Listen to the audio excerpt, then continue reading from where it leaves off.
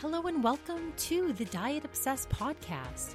I am your host, Veronica Santarelli, and this is a podcast for those of us who are just obsessed with all things diet culture, and we're trying to find some balance in this world full of extremes. All right, let's get into today's episode. So today I have a very special guest, my first interview.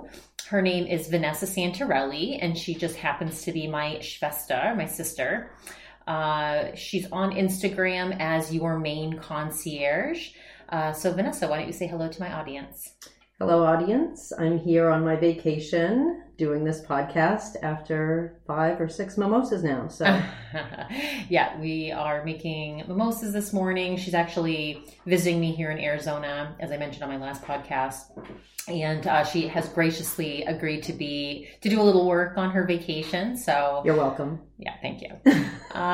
She also slaved away this morning and made me a delicious, myself and my boyfriend and her boyfriend, a delicious brunch. Why don't you describe what you made for us this morning? Yes, we made a gourmet. Started with the first course was a vanilla bean yogurt sort of parfait with macerated strawberries and some orange zest from the citrus that's growing right behind your house. Yum. And some toasted coconut and almonds and chia seeds. So that was delicious and healthy. And then we went into the unhealthy portion of the meal, which was tons of bacon, eggs with cheddar, and some French toast, and some smashed potato home fries.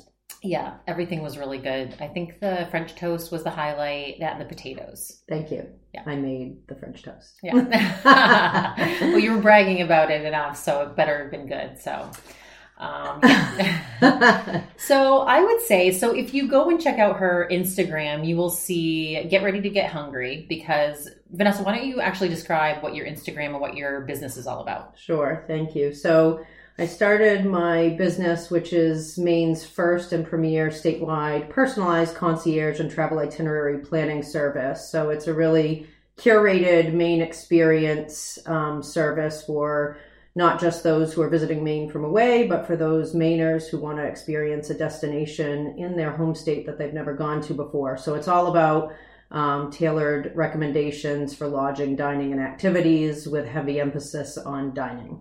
So I'm very lucky because when I do go home, I usually go home at least twice a year, and Vanessa just hooks it up everywhere. She knows the best places to go. She sets up all our, a fun day with both activities and with amazing dining recommendations. So it is hard work. Researching involves me eating and drinking most of the day.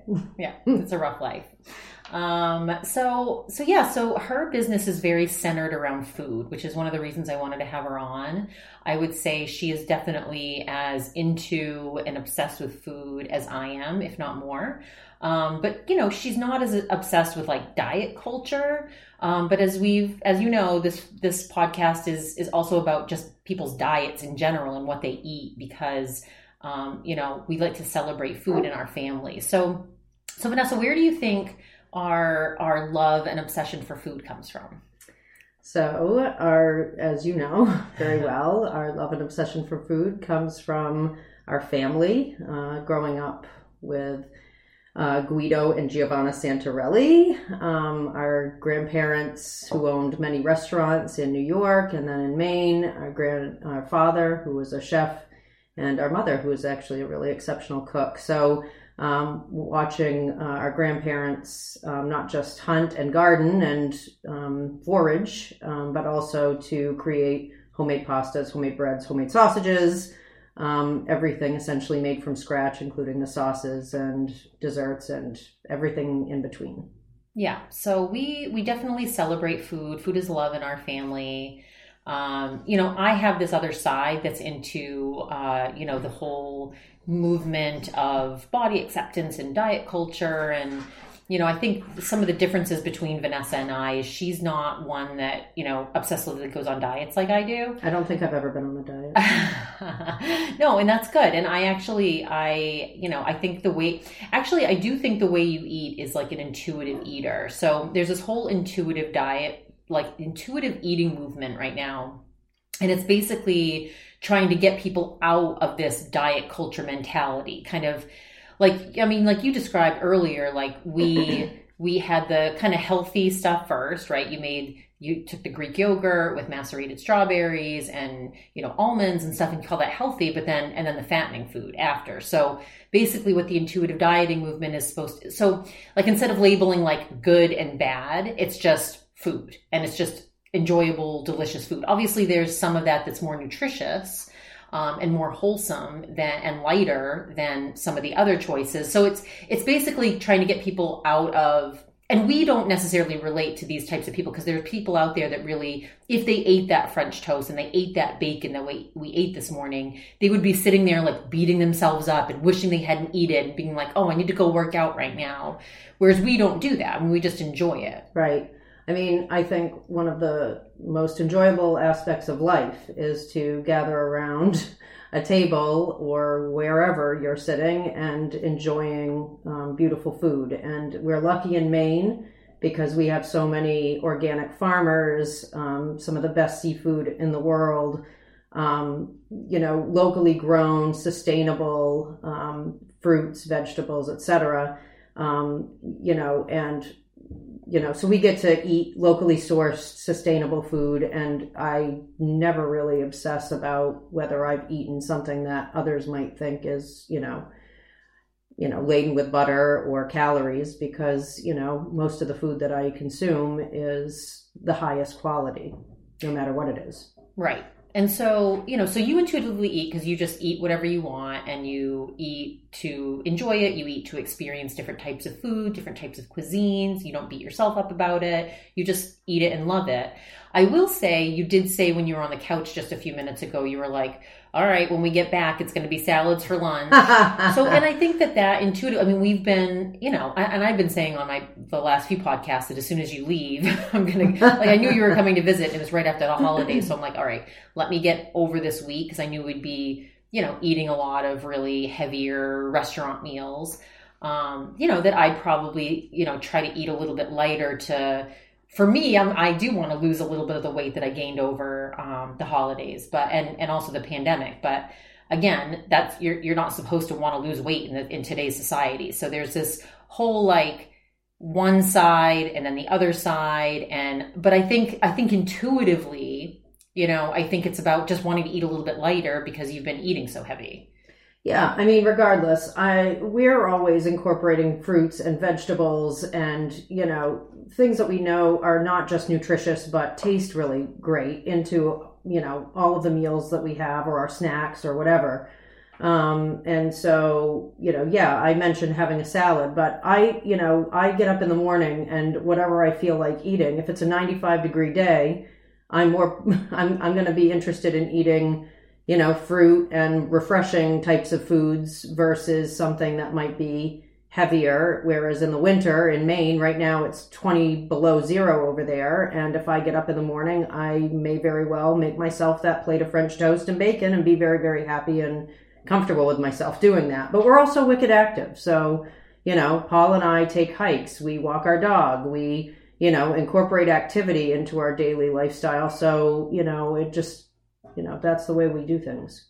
Yeah, Paul's her boyfriend, and I'm really glad that both of us have more balance than our father did. I mean, and I've talked about Dad on the podcast and how he had very little balance, and how I think what's important in today's society is finding some balance, right? Some like just what you said, incorporating some veggies, incorporating activity, getting out there and being fit.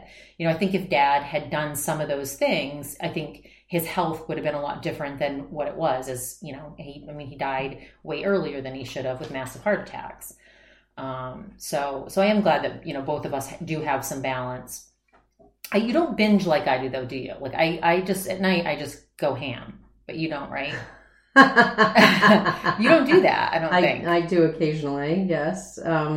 But in the evening at home, I'll make myself like a huge bowl of pasta and eat like a huge bowl of pasta, and then maybe have some leftovers and enjoy those leftovers later in the evening. I mean, there are times when I certainly binge, and there are other days where, it's like, okay, I don't feel like eating as much. So I don't I obsess more about where I'm going to eat or what I'm going to cook myself than about, oh my gosh, like, I also, tend to eat because I like to taste different things. So I tend to not, I used to, when I was younger, overeat. And like I would eat and eat and eat until my stomach felt like it was so distended that I couldn't even move off the couch. Yeah. But now I think I just eat until I feel satiated, or at least like, okay, yep, I'm good. But I eat more meals probably during the day than I used to. Like I just sit down, when I was younger and just eat and eat, eat, eat. Whereas now I'll eat a little bit of food and then go do something, then eat a little bit more. I like to taste a bunch of different things.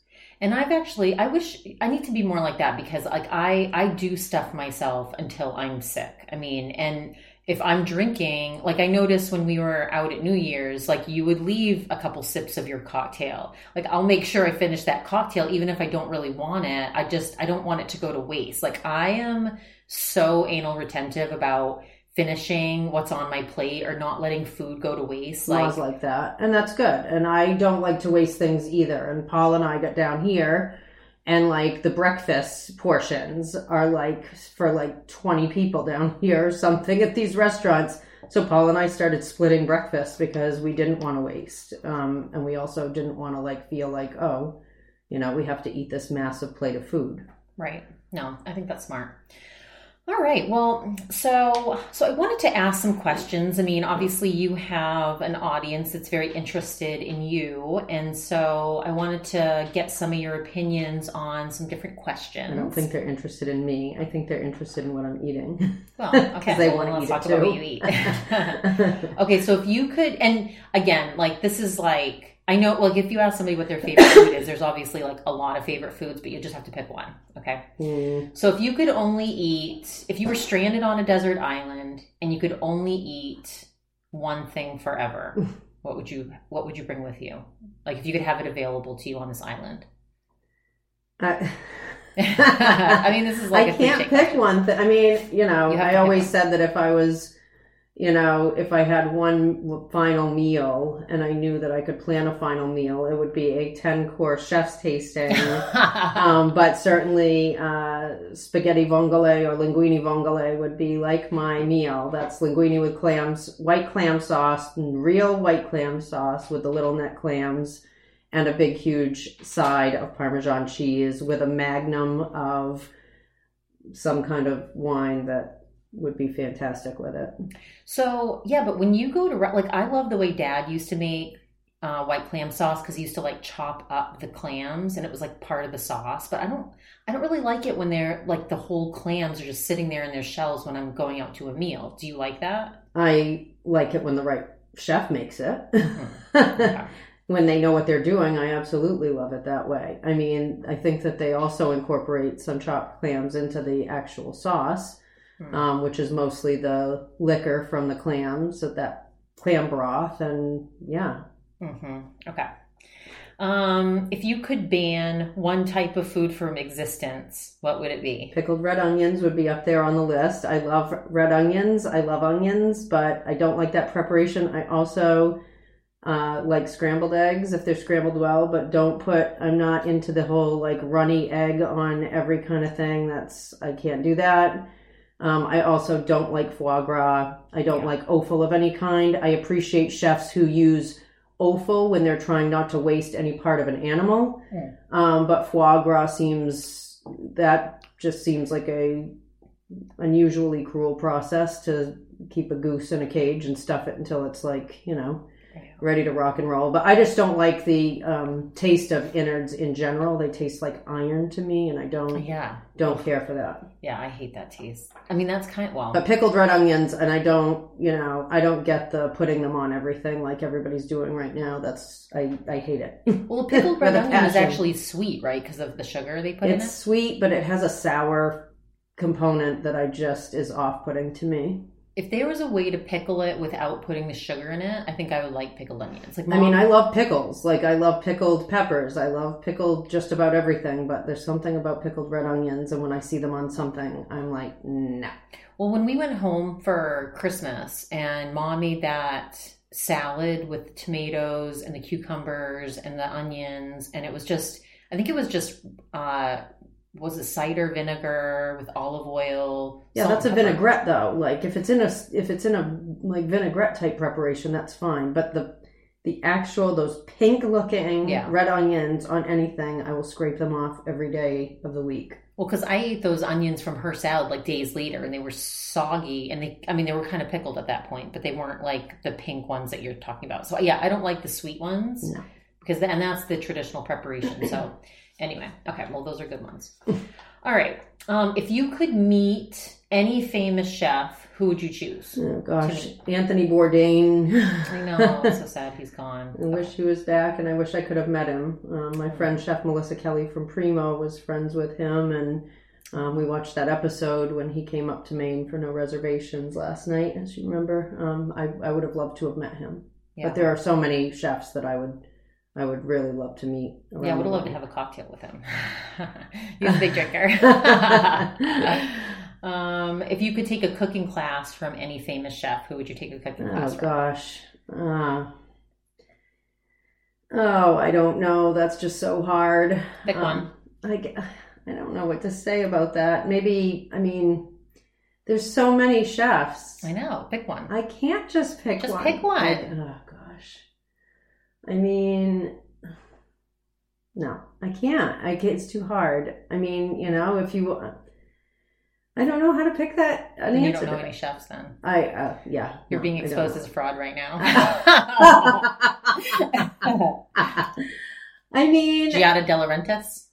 Giada, I don't know that I would... is she a chef or is she a cook that does her cooking shows? Giada is exceptionally talented. Barefoot Contessa? I like her. Yeah, but Ina Garten's... so I think, like Alex Guarnaschelli is really exceptionally talented and, one of the Iron Chefs. And, but then, there's also so many, you could... I don't know. There's just so many. There's a bunch of like European chefs and others that I don't even know who they are that I would, All right. Well, that's not a good answer. Thanks for answering that. Well, thanks for asking. Okay, we'll move on. Most overrated food.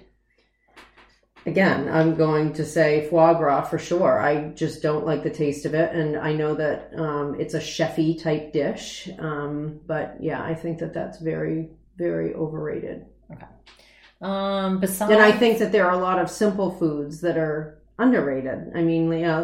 Like bar snacks, like deviled eggs. You go to certain restaurants. I love them. So good. Actually, I've never. My friend, Chef Mel Wolferts, who owns In Good Company restaurant in Rockland, makes my favorite deviled eggs. But a lot of chefs now are, making really whimsical and fun deviled eggs. And, but there are bar snacks that I think people kind of like, don't necessarily look at as like elevated cuisine, but I think those sausage stuffed olives that are breaded and fried at Primo are like those are the best bar snack ever. Those are delicious. Oh my God, they're so good.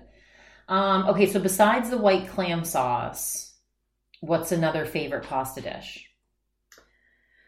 Well, the sausage and orecchietta, the sausage and broccoli rabe with orecchietta. That's another favorite of mine. Classic dish that I absolutely love. I love the arrabbiata sauce. That's a good one. I love my shrimp scampi because it's the best on the planet. Better than your scampi sauce. Yeah. That pasta that we had at Gentleman Farmer in Maine with the that was good. That was delicious. But yeah, there are so many pastas. Chef Sarah Jenkins makes this crab pasta that's with lemon, and it's really bright, and it's like a spring-like pasta that's really wonderful. So, that sounds good. Yeah. Okay. What's your favorite dessert or a favorite dessert? Oh gosh. I'm pretty partial to ice cream. I know that sounds boring, but I love, there are just too many desserts, and I love sweets, and I have a big sweet tooth. Yeah, ice cream's a good one. Although, what kind of ice cream do you like? Joanne Kelly, Chef Melissa Kelly's mother, makes this cheesecake that is the best cheesecake I've ever had in the world. And Ma's key lime pie is high up on that list too. What's your favorite ice cream? Butter pecan is up there. Grape nuts ice cream is definitely up there. Although every time I say grape nuts ice cream, people, I never would have thought you introduced it to me. I never would have eaten it. If so you good. I know, because I don't like grape nuts. Grape nuts are like terrible tasting. I don't like grape nut cereal either, just to eat it as cereal. But in the ice cream, I'm obsessed with it. I know, it's so good in the ice cream. Yeah. Are there any foods you used to eat that you would never eat again? That's a good question. I know one that you said recently, but I'll let you answer. I actually don't even remember what did I say? Well, you said, do you want me to tell you? Well, I don't remember. What would you say if I didn't tell? I'll tell you after you answer. I don't think I dishes that I used to eat that I wouldn't eat anymore. You told me you wouldn't eat octopus anymore. Well, I eat it if it's part of a chef's tasting menu and the chef makes it. It's, and if they know what they're doing, if they know how to prepare it. Octopus is very delicious, but once I saw My Octopus Friend or whatever that movie was on Netflix, I felt so guilty and bad because they definitely have brains and they have feelings and they have emotions, but so do cows and so do pigs and so do other animals that we eat. So, I can't take the moral high ground on one type of, dish and food and not take the same position on others. I'm a little bit of a hypocrite, I guess, in that way. No, I mean, I think there's just a new level of consciousness. Like as you find, like, I mean, we were raised with our family hunting, and our family owned a veal farm. I mean, that's very controversial too. But, I mean, and our Nana would hunt and use the whole animal. So she used the whole animal. So I have zero problems with people who hunt and zero problems with people who hunt and use the meat. And she used the hoofs for the base of lamps. She had the hide tanned and she used that for other things. I mean, she used the entire animal. So I have zero problems with that. Yeah, no. And I think because of the way we were raised that it's part, and I don't think I could ever go vegan or even vegetarian. Like, I think I'll always incorporate some meat into my diet, but I definitely am eating less meat. I just have, sometimes looking at a steak, if there's blood around, it just like totally, like sometimes I'll order a steak and then it comes and I have no desire for it anymore because there can't be any blood. I've tried to cook a steak before and there was blood. I was like, I just totally like got queasy and felt guilty, and I don't know. My chef friends make fun of me because I always order my steak medium, like real medium, not medium rare, not rare. And of course, medium rare is supposed to be like the way you're supposed to eat a steak. But remember when Dad cooked that prime rib and it was like purple in the middle? Gross. Like, it was gross. Yeah. I also don't do the I mean, a lot of people do duck or squab or things like that where it's just, seared and served rare. I can't do it. I like roast duck. Yeah. So do I. What's a dish, and I know you've talked about some already, but hopefully you can choose one that you haven't mentioned so far, but what's a dish that you prepare that you're really proud of? Oh, yeah. I mean, my meatballs are legend. My scampi is legend. My crab meat stuffed mushrooms are legend. I mean, we can go on all afternoon. We'll be here all afternoon. She's very shy, as you can tell. I'm just telling you that I'm an excellent cook. We need to have you make those stuffed mushrooms again soon. Those are so good. Yeah, I love stuffed mushrooms. What's one of your favorite bottles of wine?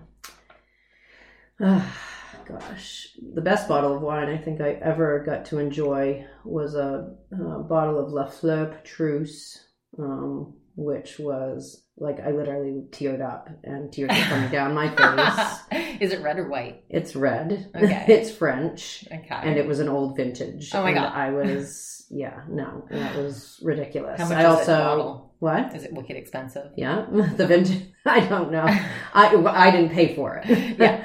I also got to taste, I've been really fortunate. I've had some exceptional bottles of wine. I mean, but the Stag's Leap Fay, big California cab is like, if I see it, I have to have it. Mm-hmm. But it's a very rare thing because in Maine, we don't get a lot of wine allocated to our state. Wine allocations for a lot of the really, really nice bottles of wine often go to, or the expensive and rare bottles of wine go to places like New York City or, California, or the cities where, there's higher demand for those sorts of things. We have But, you know, I mean, listen, Paul has taught me. Paul, my boyfriend, is sommelier at Primo Restaurant, and you know, he's taught me so much more about, you know, finding great wines that are at way more affordable prices than the ones that I just talked about. So, has he ever tried to make homemade wine? No. Okay. I don't think. Wait, no. What's one of your favorite cocktails? Oh my gosh. I'll tell you what, I just had one of those cucumber margaritas over at Elote up in Sedona, and that was pretty incredible with the tahini rim. Oh yeah, I'm all about that, but I could go on and on about favorite cocktails too. Yeah, I love cucumber cocktails. What's one or the most annoying faux pas that you've seen in the food scene or the restaurant scene? I have several pet peeves. Let's talk them. I mean, one of my biggest pet peeves is that everybody at a table, nobody should ever have to ask for water. Yeah. And if one person at the table asks for a glass of water and the server brings one glass of water over to the table, that drives me nuts. Mm-hmm. It's just like, I don't know. It's just a pet peeve of mine. That's one of them. Okay. What are your thoughts on European food versus American food? I haven't been to Europe except for Northern Ireland, so I guess I'm not really an authority on that at all. I'm looking forward to going to Europe and going to the motherland and getting an opportunity to taste food over there, but I couldn't say. Okay. All right. You don't have to name the place, but describe one of the worst dining experiences you've ever had. Yeah. So I was at an Italian restaurant in Maine, and the owner, I like grated Parmesan cheese on the side of my pasta all the time. And yes, sometimes when it has seafood in it. So I don't care what people think about that. I will always have Parmesan cheese.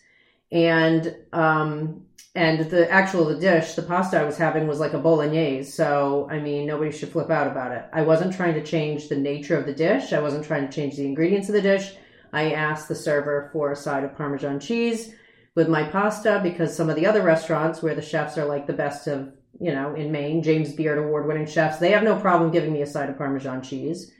And the chef actually came out of the kitchen, sat at my table, and told me that I wasn't Italian, that I didn't know what I was talking about, and continued to berate me. And I told him his food sucked, that the prosciutto that he served to our brother looked like a ham steak, that it wasn't sliced thinly enough, that my meatballs were way better than his, and I didn't care that he came from Italy. His food was gross.